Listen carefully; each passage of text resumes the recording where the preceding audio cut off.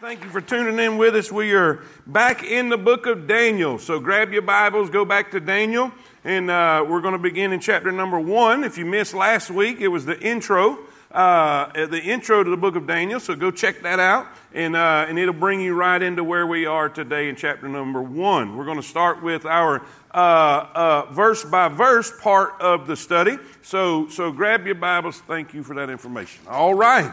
How many of y'all ready to study? Say amen. Amen. All right. Let's look in Daniel chapter number 1.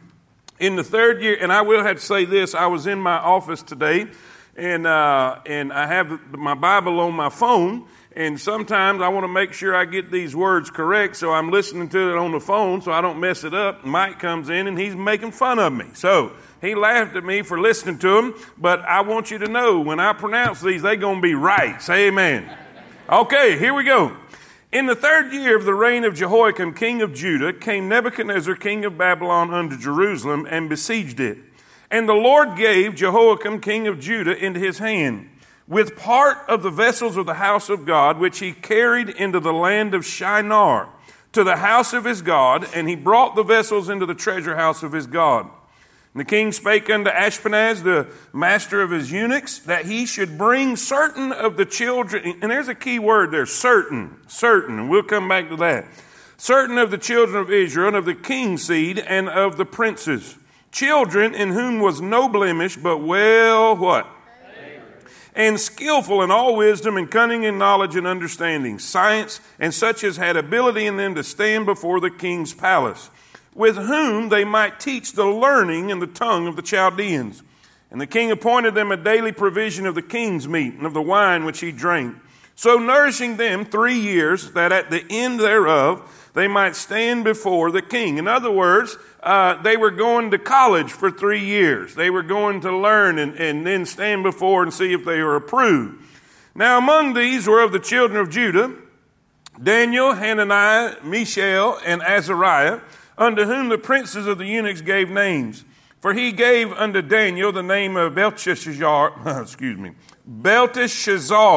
and to Hananiah of Shadrach, and to Mishael of Meshach, and to Azariah of Abednego. But Daniel purposed in his heart that he would not defile himself with a portion of the king's meat, nor with the wine which he drank. Therefore he requested of the prince of the eunuchs that he might not defile himself. Now God had brought Daniel into favor and tender love with the prince of eunuchs, and the prince of the eunuchs said unto Daniel, I fear my lord the king, who hath appointed your meat and your drink, for why should he see your faces worse liking than the children which are of your sort? In other words, all the rest of the captive children. Then shall ye make me endanger my head to the king. I want to pray right here so you can sit down. I want to keep reading, but we'll give you a chance to sit down. Lord, thank you so much for everybody that's here. Great crowd tonight at Bible study. Lord, I thank you for all of our family out there at Fairview. Lord, I pray that you'll bless both campuses tonight. I pray that you'll fill our minds with your truth and your word. And I pray you'll encourage us to fight the fight and stand for the faith. I pray that your perfect will be done. In Jesus' name we pray. And all God's people say it. Amen. Amen. You may be seated. You may be seated. We find a problem. Daniel is wanting to stay true to his God. Verse number 11, it says, Then said Daniel to Melzar, from the prince, whom the prince of the eunuchs had set over Daniel, Hananiah, Mishael, and Azariah, Prove thy servants, I beseech thee, 10 days, and let them give us pulse to eat and water to drink. And pulse is basically vegetables. It was a lentil that was pulled from the ground. It was basically vegetable soup, if you want to have it in your mind to kind of understand what that was. Then let our countenances be looked upon before thee, and the countenance of the children that eat of the portion of the king's meat, and as thou seest, deal with thy servants. In other words, just give us a little test, 10 days, and see how things go. So he consented to them in this matter and proved them 10 days. And at the end of 10 days, their countenances appeared fairer and fatter in flesh than all the children which did eat the portion of the king's meat. Thus Melzar took away the portion of their meat and the wine which they should drink, and gave them pulse. As for these children, man, I underlined that right there. I highlighted and underlined that. As for these children, God gave. Say amen. If if you put God first and you stand for God, God's going to do something for you. God gave them knowledge and skill in all learning and wisdom, and Daniel had understanding in all visions and dreams. Now, at the end of the days that the king, in other words, the end of those 3 years, that the king had said he should bring them in, then the prince of the eunuchs brought them in before Nebuchadnezzar. And the king communed with them, and among them all was found none like Daniel, Hananiah, Mishael, and Azariah. Therefore stood they before the king.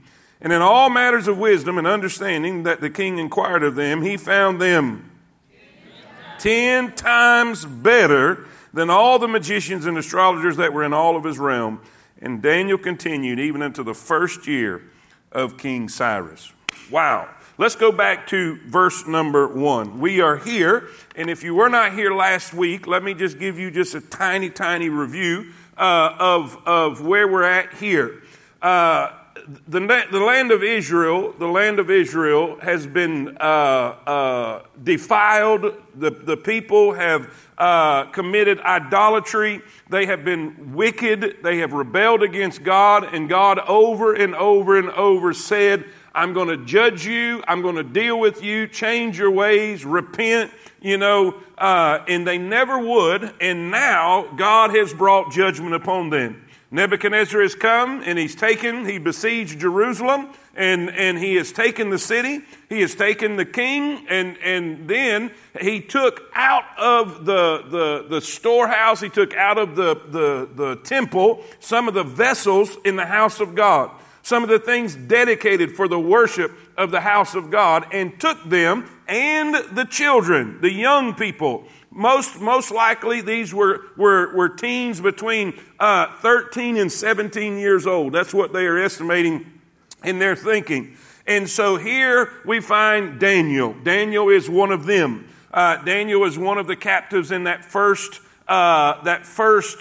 captivity. We remember last week we said there was 3 of them, right?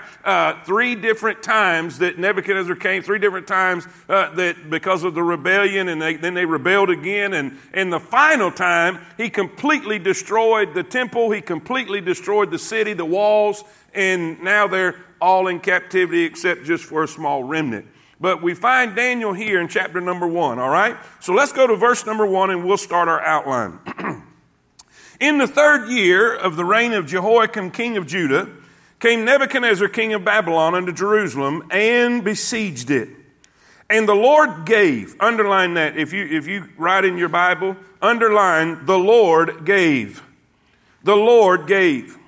And the Lord gave Jehoiakim, king of Judah, into his hand. Now, here's what I want you to see here. Number 1, if you're taking notes, write this down. Number 1, I want you to see the prophecy that's confirmed. The prophecy that's confirmed. There's 2 things that I want you to see in this deal, okay? There's 2 ways to look at it, all right? Look at it through secular eyes and look at it through spiritual eyes. Look at it through the world's point of view and look at it through God's point of view. In other words, if you look at it through the world's eyes and if you look at it through man's eyes, it looks like that it's all over for the Jewish people. That God is weak and he cannot handle the situation. That God was not big enough to defend them against Nebuchadnezzar and his army. But little do they know it was God using them. Are y'all with me? Now write 2 things down. First, we see the secular purpose. Why did Nebuchadnezzar take these young men? Why did Nebuchadnezzar take these young men? Nebuchadnezzar brought young men like Daniel into the palace to demonstrate his absolute control over Judah. He took the best of the best. He took the royal line. He took the king seed. He took the best that they had. And now he has control over them in his palace. They are the best of Judah is now serving as slaves in his palace. If that makes sense, say amen. Amen. He does this to supply himself with a diverse pool of knowledgeable counselors. In one swift motion, he added trophies to his war chest of fresh minds to his brain trust. Now, monarchs of that day, when they would conquer a city or they would conquer a state, wherever it be, they would take the best of the best and brainwash them, change them, assimilate them, and put them in their court so that they could have the best minds all around them. If that makes sense, amen. That was the whole purpose, because if he was going to still control Jerusalem from a far country and understand the Jews and be able to control and rule over the Jews, he was going to brainwash some Jews to help him in that endeavor. If that makes sense, amen. Now that's the secular side. That's the way man sees it. That was Nebuchadnezzar thinking he's all that and he's powerful and my God is bigger, or my gods, because they were idolatrous people with many gods, that our gods are greater than the God of Israel. And that's another reason that he took the stuff out of the temple, because that was trophies. Okay, we'll talk about that in a minute. But that's the secular purpose. That's the secular purpose. They were going and conquering. They rebelled, so we're going to come show you what's up. We came and we conquered, right? But here is the spiritual purpose.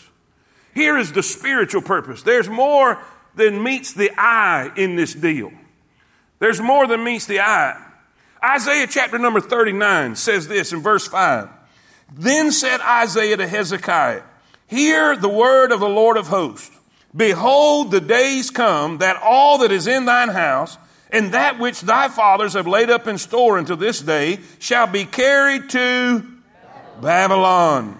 Nothing shall be left, saith the Lord, and of thy sons that shall issue from thee, which thou shalt beget, they shall take away, and they shall be eunuchs in the palace of the king of Babylon. What happened? God said he was going to do it. Listen, there is no greater shame or just atrocity than to know that your lineage, your sons, would no longer have seed and have to serve as a slave in a foreign country with a wicked king. But this was God's punishment. God said this is going to happen. Isaiah 40 verse 8, the grass withereth, the flower fadeth, but the word of God shall what? Stand forever. Matthew 24:35, heaven and earth shall pass away, but my word shall not pass away. For decades, the prophet had warned the rulers of Judah that their idolatry, immorality, injustice towards the poor and needy would lead to the nation's ruin. The prophet saw the day coming when God would bring the Babylonian army to destroy Jerusalem and the temple and take the people captive to Babylon. A century before the fall of Jerusalem, the prophet Isaiah had proclaimed the message, and Isaiah 13:21 and 39, Micah, his contemporary, shared the burden in Micah 4:10. The prophet Habakkuk couldn't understand how Jehovah could use the godless Babylonians to chasten his own people. And Jeremiah lived in to see these prophecies, plus his own prophecies, all come true. God would rather have his people living in shameful captivity in a pagan land than living like pagans in the Holy Land and disgracing his name. Preacher, what are you saying? I'm saying God did it. God did it. This was not man. This was not the power of a Babylonian king. God did it. Now, here's a way to illustrate it. Here's a way to illustrate it. I've got my clip on for the microphone, so I'm not going to snatch my belt off. But how many of y'all have heard that sound? Flip, flip, flip, flip, flip, flip. Now, if you've never heard that sound fast, then you ain't never had no whooping like I had. Are y'all with me? Now, watch this. Watch this. Listen, the belt is Nebuchadnezzar. The belt is the nation of Babylon and the Babylonian horde that came against them. God is the one swinging it. The nation of Israel is the one receiving it. Does that make sense? Listen, Nebuchadnezzar, he's clueless to all this. He thinks this is just another fight. He thinks this is just another battle. He has no idea. He's arrogant. He's wicked. And we're going to, later on in this book, we're going to find how arrogant he is. But God gets his attention again. Say amen. But we find the nation of Israel is being judged. They are being scourged, if you will. God is using a wicked king to bring punishment and judgment upon his nation. Now, why did this happen? Because God said so. God said so. Why do we need to take this into consideration? And why does this need to be important to us? Because no matter what is happening in this world, God is still in control. And even in judgment, God can still protect you and use you even in a foreign land and in a wicked culture and society. So all of this happened because God said so. God is in control. The main theme of this whole book, ladies and gentlemen, the main theme of this whole book, that God is in control. Amen. Say it with me. God is in control. No matter what it looks like, God is in control. No matter who's in power, God is in control. It doesn't matter if they threaten you with lions or threaten you with a fiery furnace. God is in control. And all God's people say it. Amen. Number two, the Lord gave. This was the Lord's idea. The Lord was behind this. The Lord caused this to happen. He was in control. The Lord gave Jehoiakim, king of Judah, into his hand, with part of the vessels of the house of God. Now we're going to talk about the place, which he carried into the land of Shinar. Boy, there's a lot of stuff here. A lot of stuff here. I want you to see the place of captivity. Not only the prophecy that's confirmed, but I want you to see the place of captivity, the land of Shinar. I started digging into the land of Shinar and seeing what we could find out about that and why that was significant in God's word. First, I want you to see its splendor. Write that down. Its splendor. Babylon was a city dedicated by the religiosity of the king to Baal Merodach. And every part of civic life centered around the exaltation and worship of that heathen deity. In other words, everything in the city was connected to or directed to the worship of this false idol. Babylon was one of the most spectacular metropolises the earth had ever seen. We are told that the wall around it was 300 feet high, that it was 80 feet wide, that the Euphrates River flowed through it and was separated into beautiful canals that made a Venice out of the entire city. There was a veritable civic empire within those walls, which measured 50 or 60 miles in length. That's amazing. The king's palace was a glory to behold. It was circled with vast works of masonry with beautiful hunting scenes painted on the walls. And on the inside of the palace grounds, and out of deference to his Armenian mountain wife, the king had built gardens upon gardens upon gardens until they looked like rising mountains, which you know is the ancient city, one of the seven wonders of the world, the Hanging Gardens of Babylon. But out of all of the spectacular things that you see in ancient Babylon, there was none, not even the king's palace or the mountain gardens, that rivaled the great temple to Baal Merodach. It towered in the air over 600 feet high. It was food and drink that had been offered unto Baal Merodach in that great temple that was laid before Daniel and his three friends. This fare was part of their Chaldean nation. It was their introduction to idolatry, and the purpose was to make idolaters out of them. So we see Daniel. Can you imagine Daniel leaving Jerusalem? Now, Jerusalem was significant. The temple, Solomon's temple, was significant. It was very beautiful and very grand, but nothing compared to going into this city, this metropolitan city, and it was just unbelievably breathtaking, especially to a teenager. Now, let's look at the second part, not just its splendor, not just its beauty and its magnificence, but I want you to see its symbolism. Write that word down. Its symbolism. When you look up the word Shinar, or the land of Shinar, there's many things that come up in God's word. First of all, you're going to see it's a place where Nimrod was. Nimrod. Nimrod, the great-grandson of Noah. Nimrod was one of the first rebels, if you will, against God after the flood was over. How many of y'all remember the Tower of Babel? Guess where that was at? The land of Shinar. Same place. Now watch. Nimrod established a great kingdom in the land of Shinar. As the leader of the kingdom of Babel, Nimrod is also connected to the Tower of Babel. According to the historian Joseph, Nimrod said he would be revenged on God if he should have a mind to drown the world again. For that he would build a tower too high for the waters to reach. So they were building the tower just in case God decided to kill the flood again, and they were going to show him. Are y'all with me? A rebel, a God hater. He would avenge himself. Nimrod we're talking about. He would avenge himself on God for destroying their forefathers. This is in his book, The Antiquities of the Jews, book 1, chapter 4. The motive, according to Josephus, for building the Tower of Babel was to protect humanity against another flood. Now think about that.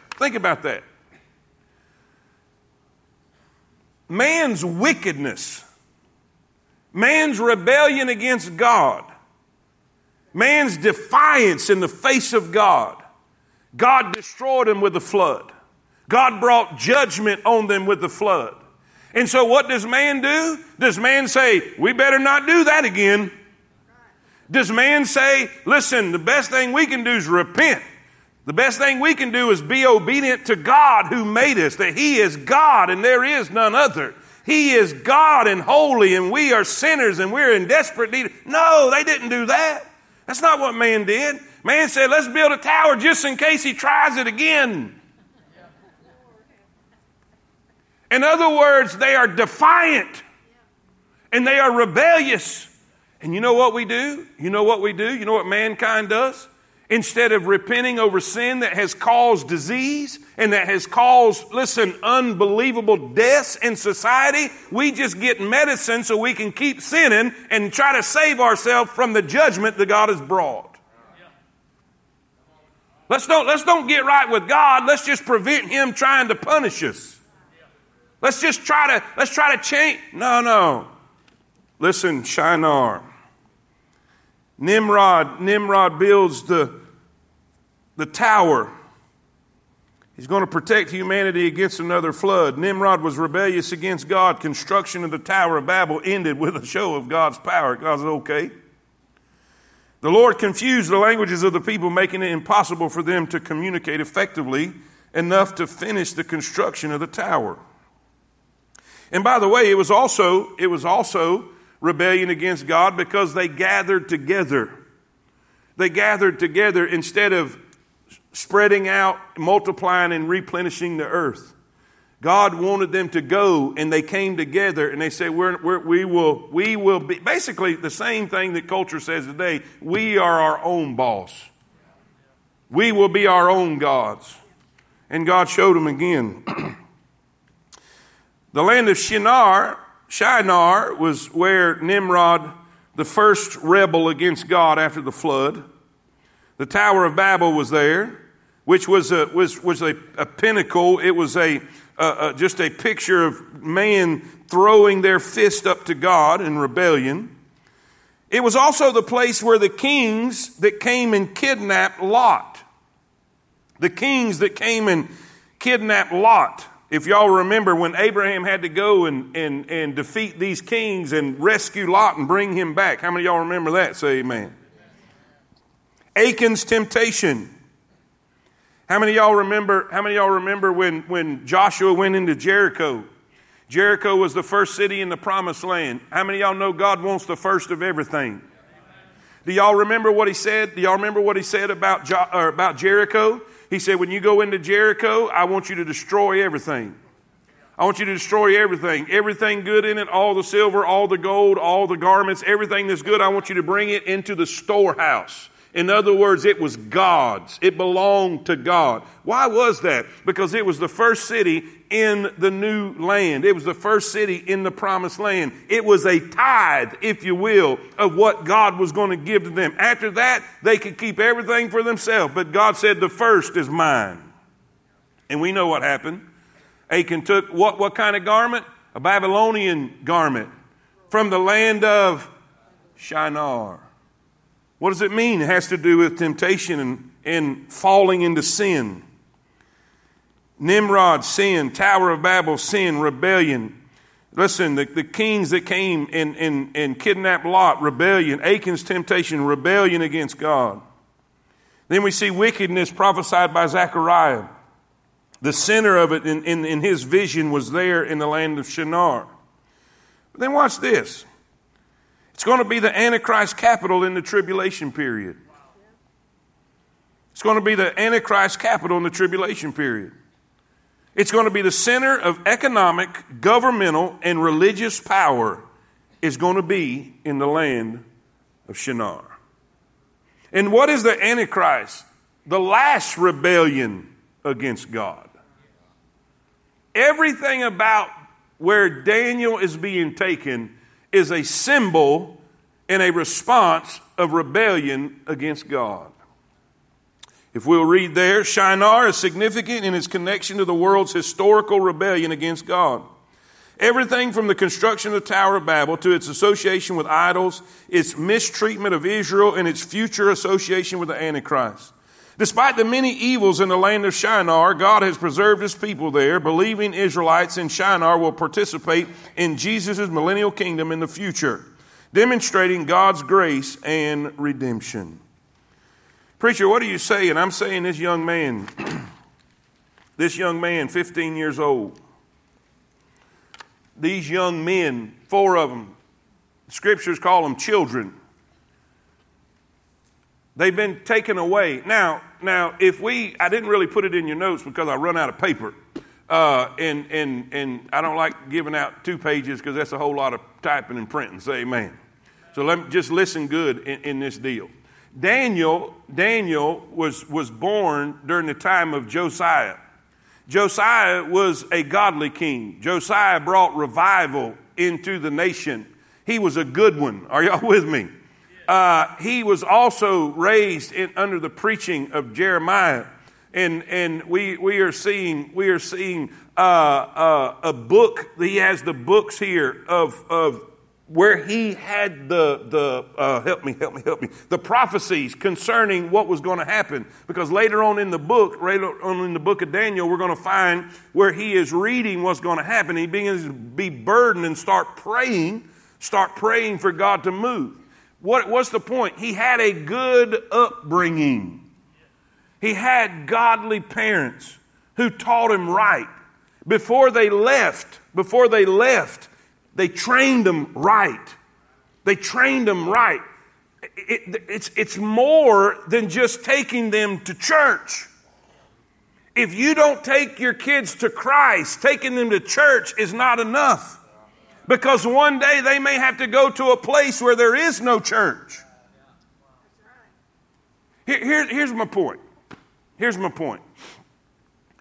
We have so many kids. Who are growing up in church. When I say growing up in church, that means their parents brought them.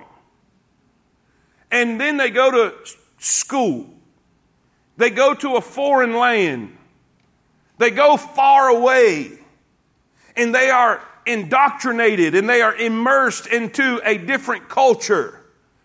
And when they are taken away from the church, they lose all sense of what the parents thought they had. And 78%, 79% of them never come back to church. And I'm going to tell you why. It's because we took them to church, but we didn't take them to Christ. We took them to church, but we didn't take church home with us.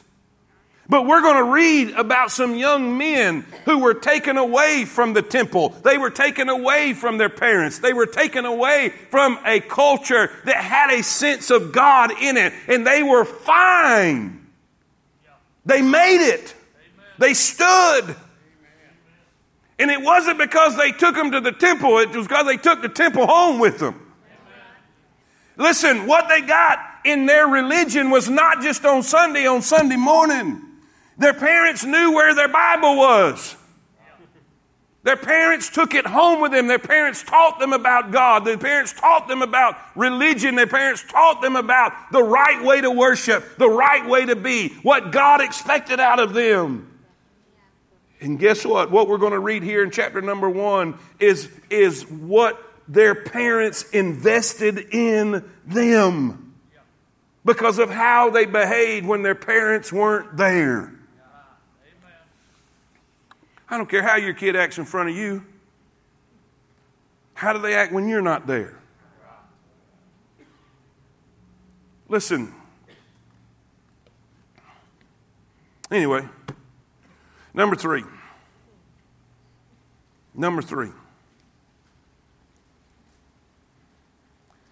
We see now there's a pressure to conform. And the Lord gave Jehoiakim, king of Judah, into his hand, with part of the vessels of the house of God, which he carried into the land of Shinar to the house of his God. And he brought the vessels into the treasure house of his God. And the king spake unto Ashpenaz, the master of his eunuchs, that he should bring. In other words, I'm going to go bring some trophies. I'm going to bring some trophies. And I need you to bring some teens. So A, write this down. I want you to see the trophies he took. Now, what was the point of the trophies? It was proof that his God was more powerful than the God of Israel. Now, keep in mind, let's keep in mind we're talking about Daniel here in the Hebrew children, right? Okay, so can you imagine Daniel? I don't know if they had him in chains. I don't know if they just allowed him to walk. I don't know what the deal was in that particular situation. Maybe they allowed them to walk without chains. But can you imagine is that long journey, that long time of travel between Jerusalem and Babylon? Can you imagine them looking in them wagons and seeing all the things that used to be in the temple? Can you imagine seeing the things of God, the holy things, the sacred things, the things that they revered their whole life and that was precious to them and that what brought them close to God and was a part of their worship of God? Can you imagine seeing it bouncing up and down in a wicked culture, a wicked society in the enemy's wagon? Can you imagine what the devil was whispering in his ear? Look how good your God is. Your God couldn't even protect your God's stuff. Can you imagine as they made it to Babylon and they had to stand and watch them up? They may have had to carry it in themselves and put it in the trophy house. I'm going to tell you, the devil has a way of trying to convince you that his way is better. And the world is all about a pressurized press. I don't know. Have y'all ever seen pots being made? You know, this piece of metal and they press on it and it just presses it into the form or shape that it is. You know, the Bible says, be not conformed to this world, but be ye transformed. Conform means pressed into a mold. In other words, you have the shape of whatever it's wanting and the material on the inside, and it just presses it into the shape that it wants it to be. Pressed into a mold. In our culture today is pressing Christians, pressing people into the mold that they want you to be. Now watch this. Three things. First, I want you to see the trophies he took, but then look at the teams that he chose. Look at the teams that he chose. Look in verse number 3. And the king spake unto Ashpenaz, the master of his eunuchs, that he should bring what? Certain. Not all of them. Not all of them, just certain ones. Just certain ones. Which ones? Certain of the children of Israel and of the king's seed and of the princes. Now watch this. Even with them, how many of y'all know they could be an ugly prince? He was even more specific. You didn't get taken just because you was of the king's seed. You had to still qualify. Not that that was a good thing, but this is what it took. Children in whom was no but well favored, skillful in all wisdom, cunning in knowledge and understanding science, and such as had the ability in them to stand in the king's palace, whom they might teach the learning in the tongue of the Chaldeans. Now, in other words, they couldn't be ugly. They had to be handsome. They had to have a beautiful appearance. They had to have class. They had to have ability. They had to have talent. They had to have smarts. In other words, it was the best of the best. The king was taking from Israel the best of the best. Now, here's what I'm taking from this. I'm taking this. How do we apply this to today? The devil is after young people that has great potential. Why does he want your kids? Because they have potential. Why does he want the young people of this world and the young people of our society? Because young people have potential to grow up and become something great for God. Let me prove it. Let me prove it. How many of y'all remember when right at the end, right before the crucifixion, Jesus comes to Peter and says, listen, Peter, you need to watch out. You need to be careful. Satan has desired to. He wants you. He wants you. He's desired to have you that he may sift you as wheat. But I have prayed for thee. Isn't that what he said? But why didn't he say that to John? Why didn't he say that to Matthew? Why didn't he say that to James? He didn't say, James, John, hey, he wants you. No. He picked Peter. He said, Peter, Satan has desired to have you. He didn't say y'all. He said you. Why would he do that? I'll tell you why. There was a day that Jesus asked the disciples, who do men say that I, the Son of Man, am? And Peter stood up and said, we believe that thou art the Christ, the Son of the living God. Jesus responded to him, flesh and blood hath not revealed this unto thee, but my Father which is in heaven, and unto thee I give the keys to the kingdom. And what did Peter do on the day of Pentecost? He unlocked the door of salvation to the Jews and they come in. Say amen. In Acts chapter 8, he unlocked the door to the Samaritans and they came in. In Acts chapter 10, he unlocked the door to the Gentiles and they came in. The church was made whole. Preacher, why was the devil after Peter? Because Peter had the keys. Peter had potential. God had great plans for Peter. He knew that Peter had potential to do great things for him. And so he had a target this big on his back, and he almost got him. But Peter had something going for him. I have prayed for thee. Preacher, what's the point you're trying to make? The point I'm trying to make is we need to be careful with our kids.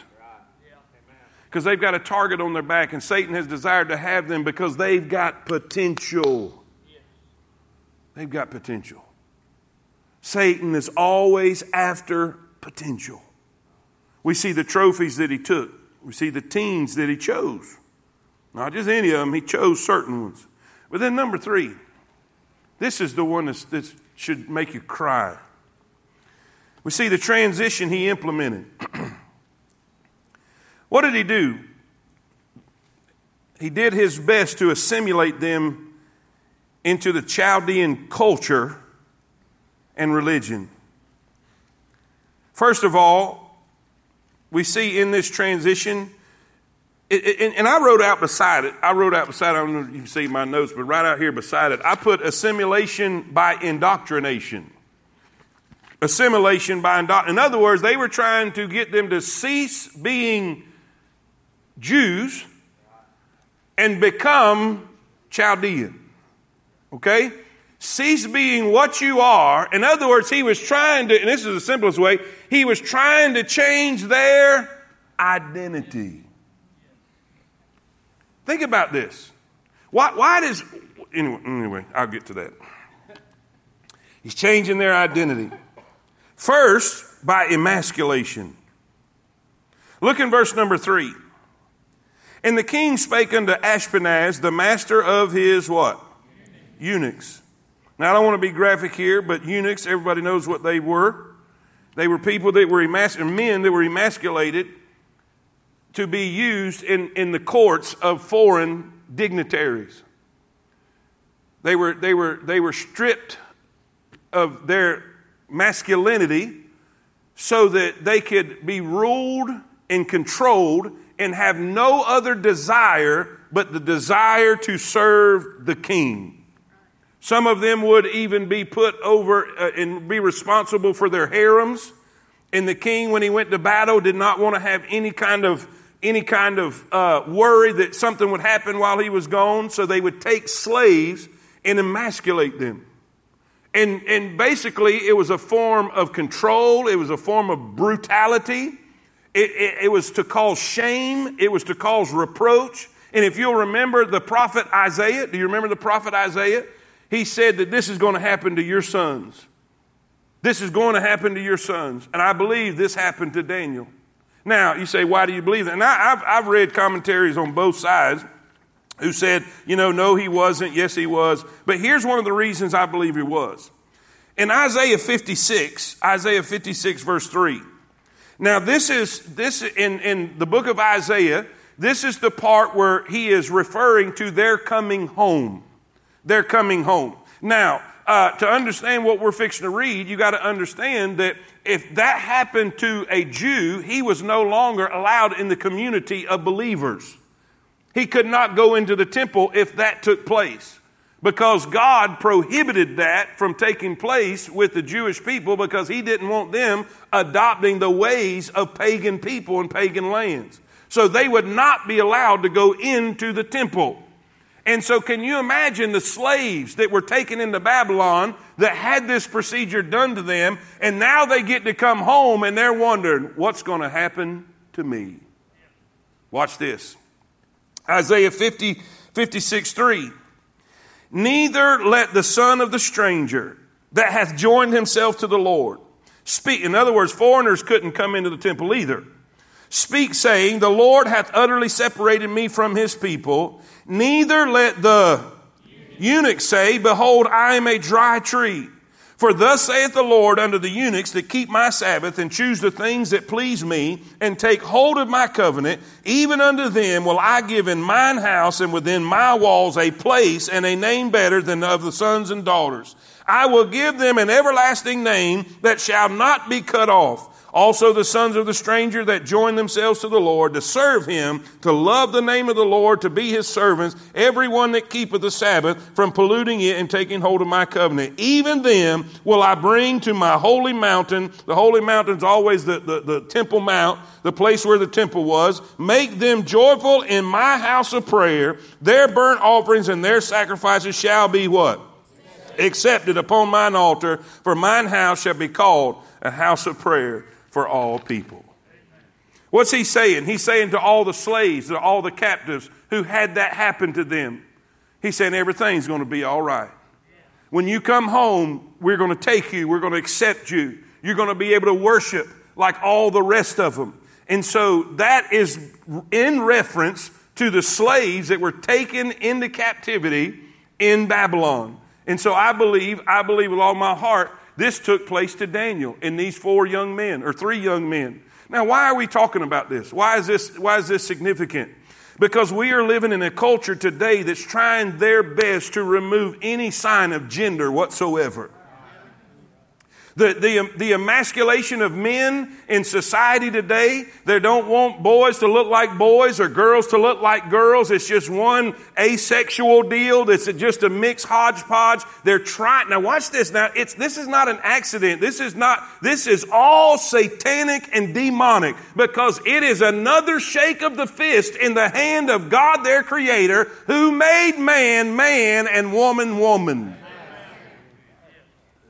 But in order to strip them of their identity, in order to remove all semblance of who they used to worship. They emasculated them. Then number 2, they put them through training. Teaching the learning and tongue of the Chaldeans. This is not just their language, but it's their religions, their sciences, their superstitions. All of these things go together in the training. What's happening in our universities today? They're being indoctrinated. Everything you're seeing in culture today, everything you're seeing in society, the foolishness and the wickedness and just the abominations everywhere, that's coming from what they learned in the schools we sent them to. And here's a problem. If we don't ground them right when they're young, they're going to be molded into what Satan wants to be when they leave. Now, imagine this. Imagine Jerusalem is your house. And you go to church at the temple. Now, if you don't indoctrinate your children and teach your children, train your children, train up a child in the way he should go, someday he's going to graduate high school and he's going to Babylon. You don't think it's like that? Visit some of these campuses and look at the idolatry. Look at the debauchery. Look at the God haters. Look at the people who's trying to convince your kids they're not who God made them to be. Listen, the world is trying to assimilate your children. The king was trying to make Chaldeans out of these Jewish young men. They did it by emasculation. They did it by training and indoctrination. The dietary ritual. It doesn't seem like it's that big a deal. Doesn't seem like it's that big a deal, but it's a big deal. Because if you give in a little, you're going to lose a lot. Surely the king, and I was told this when I was a kid. And a vision evangelist was preaching and he said, parents, please be careful. Because what you do in moderation, your children will do in excess. If you miss going to church in God's house a little bit, your kids will do it a lot. If you compromise just a little bit, they will compromise a lot.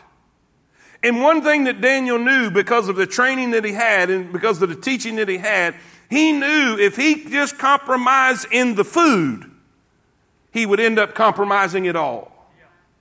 So how do you know that? How do you know that? How many, we don't read of any other of the captives. We don't read any of the other captives that stood their ground in this situation. And guess what? In a few more chapters, we're going to get to where the fiery furnace issue and situation. How many of y'all know what I'm talking about? And when we get there, there was no other standing. You see, right here, it was just about the food. That doesn't seem like that big a deal. Preacher, why are you just being so dramatic? Why you preacher, you're just a zealot. You're just extreme with this. No. If you give in to the food, one day you're going to bow down to the idol. But they purposed in their heart. Now, this food, where'd this food come from? Why is it such a big deal for Daniel to say no? Surely the king's food was the best in the land. So why should these 4 Hebrew students refuse it? Because it would defile them and make them ceremonially unclean before their God. It was important to the Jews that they eat only animals approved by God and prepared in such a way that the blood was drained from the flesh. For eating blood was strictly prohibited. Leviticus 11, 17, 10 through 16. But even more, the king's food would first be offered to idols. And no faithful Jew would eat such defiled food. Listen, it doesn't seem like it's that big a deal, but Daniel said it's a big deal. It's a big deal. Now, what do we see? Not only do we see the dietary ritual, but look at this, a name change. Say that with me, a name change. You see, watch this. Daniel's name is God is my judge. Hananiah means the Lord is gracious. Mishael means who is like the Lord.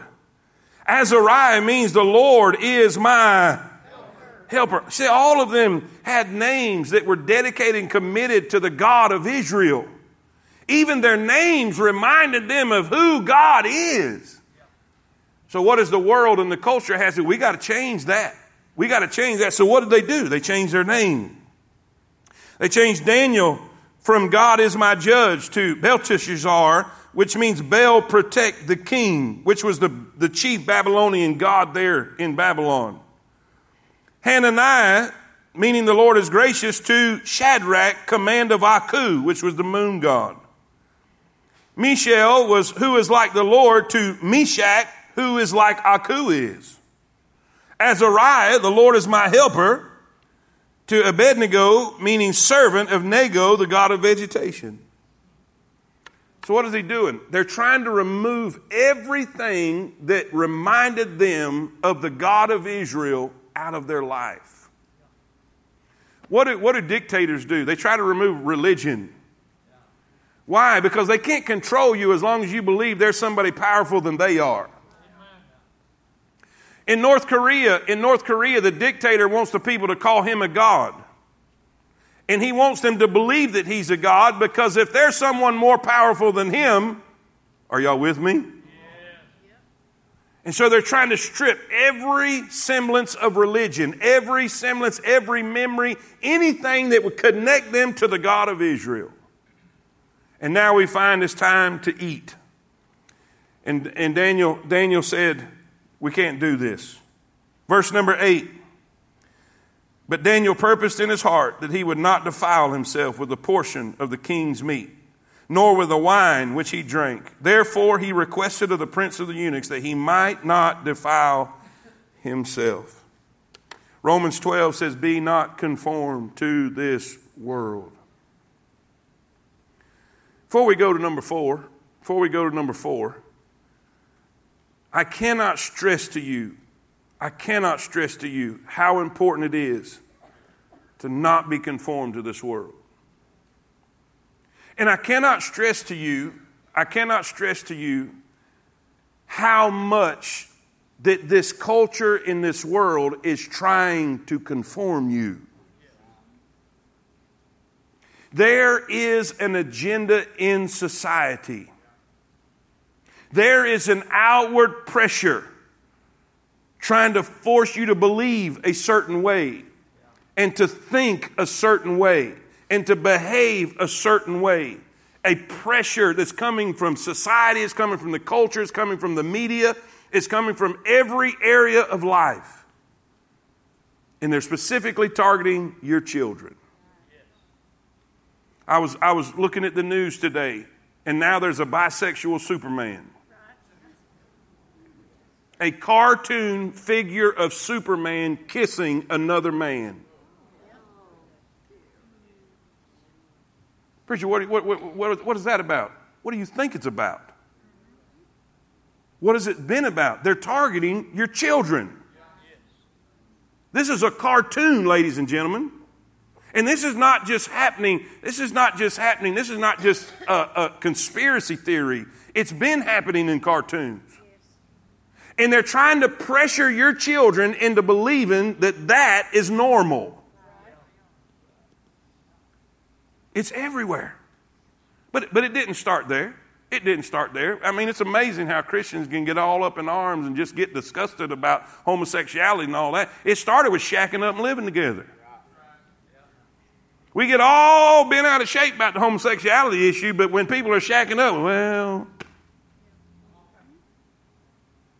that's wrong. We're conforming to the world.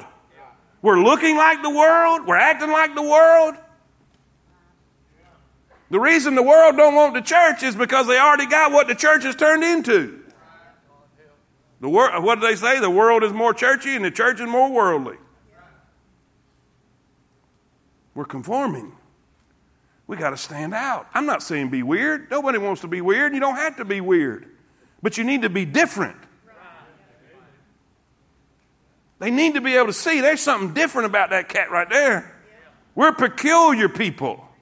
We're a chosen generation. We're a royal priesthood. Come out from among them and separate yourself. Be not conformed. Understand some of the stuff you're seeing is the devil's effort to try to conform you into their way of thinking.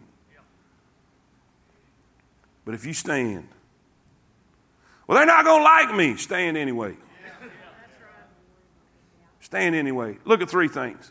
I want you to see. Did I even give you number 4? Okay, write this down. Write this down. I want you to see a pattern of commitment. Pattern of commitment. We got to hurry. Got to hurry. A, we see his resolve. But Daniel purposed in his heart. Bless God, I ain't doing this. I don't care what they do. We ain't doing that. Now watch this. This is what's so cool. His mama wasn't there. The priest wasn't there. The scribes from the temple, they wasn't there. But he had something right here. You see, them godly parents of his, they had invested something in him so that when he was far from home and far away from all of his spiritual and religious influence over him, that even now that he's in a foreign land, trying to be assimilated, trying to change who he is, trying to change his name, trying to change his identity, trying to change his religion, everything that's there, it was still there. Train up a child in the way he should go, and when he's old, he will not depart from it. The wording of that means it won't depart from him. He won't be able to shake it. He'll always see it. He'll always remember. But he had a resolve. I told you what Brother Craig told me. You better make up your mind before the temptation comes what you're going to do when it gets here. Need to make up your mind now. Because when the opportunity comes, if you're not already determined, you're going to fall. Church, say amen. Amen. We see his resolve, then we see his request. His request. Old Melzar, he wasn't all about that. He was kind of scared. He said, now look, Daniel, if you don't eat this stuff, you're going to be looking poorly and I'm going to get killed. That's what he's saying. And the prince of the eunuchs said unto Daniel, I fear my lord the king, who hath appointed your meat and your drink. For why should he see your faces worse likening than watch this, than the children which are of your... What does that mean? What does that mean? That means the other Hebrew children, they're chowing down. Did y'all catch that? Sometimes you're going to have to stand when none of your peers do. Sometimes you're going to have to stand when even your family don't. Then said Daniel to Melzar, whom the prince of the eunuchs had set over Daniel, Hananiah, Mishael, and Azariah, prove thy servants, I beseech thee, 10 days, and let them give us pulse to eat and water to drink. Then let our countenances be looked upon before thee, and the countenance of the children that eat of the portion of the king's meat. And as thou seest, deal with us. He had to have some faith to do that, ladies and gentlemen. So he consented to them in this matter and proved them 10 days. And at the end of 10 days, their countenance appeared fairer and fatter in flesh than all the children which did eat of the portion of the king's meat. Thus Melzar took away the portion of their meat and the wine which they should drink and gave them pulse. I want to show something to you. We got 53 seconds, so I got to hurry. Daniel stood, but he didn't have an attitude about it. You can be firm in your faith and be firm in your stand and conviction and not be a jerk. Did you see what he did? He said he made a request. He said, in other words, he worked with this guy. He showed diplomacy. Imagine this. I don't know about y'all, I don't know what y'all, but if I had gone through what everything Daniel gone through, everything, I believe I'd have attitude. I believe I'd be angry. I'd be bitter against God. But he wasn't. He wasn't. He was going to try to be the best he could be in the situation he was in, but he drew the line where God drew the line. Preacher, what are you saying? I'm saying this: stand for what's right and do what's right, but have a spirit of meekness and godliness about it. Amen? And then watch what God did for them. I love this. As for these 4 children, God gave them knowledge and skill in all learning and wisdom. And Daniel had understanding in all visions and dreams. Now it came time, the 3 years was up. The 3 years was up. Now it comes time for them to basically be tested by the king. The king communed with them, and among them all was found none like Daniel, Hananiah, Mishael, Azariah. Therefore stood they before the king. If you'll stand when others don't, you'll be able to stand where others can't. Yeah, that's good right there. Verse 20. I like this. And in all matters of wisdom and understanding that the king inquired of them. Read it with me. Read it with me. He found them 10 times better than all the magicians and astrologers that were in all his realm. And Daniel what? Continued. We see his reward. Daniel's resolve, his request, and his reward. What does that mean, he continued? All the way to King Cyrus. 70 years he spent as a prime minister. All of those years. Because as a 15-year-old boy, he purposed in his heart. He purposed in his heart. All the young people in here, if there is very many, make up your mind today. You're going to go into colleges. You're going to go into institutions of learning that's going to try to convince you that you came from a monkey. They're going to try to convince you that there is no God. They're going to try to convince you that every abomination listed is just a way of life. And that all the training you've had and all the teaching you've had is just foolishness. But if you will stand for God, if you will stand for God, God will stand for you. And all God's people say it.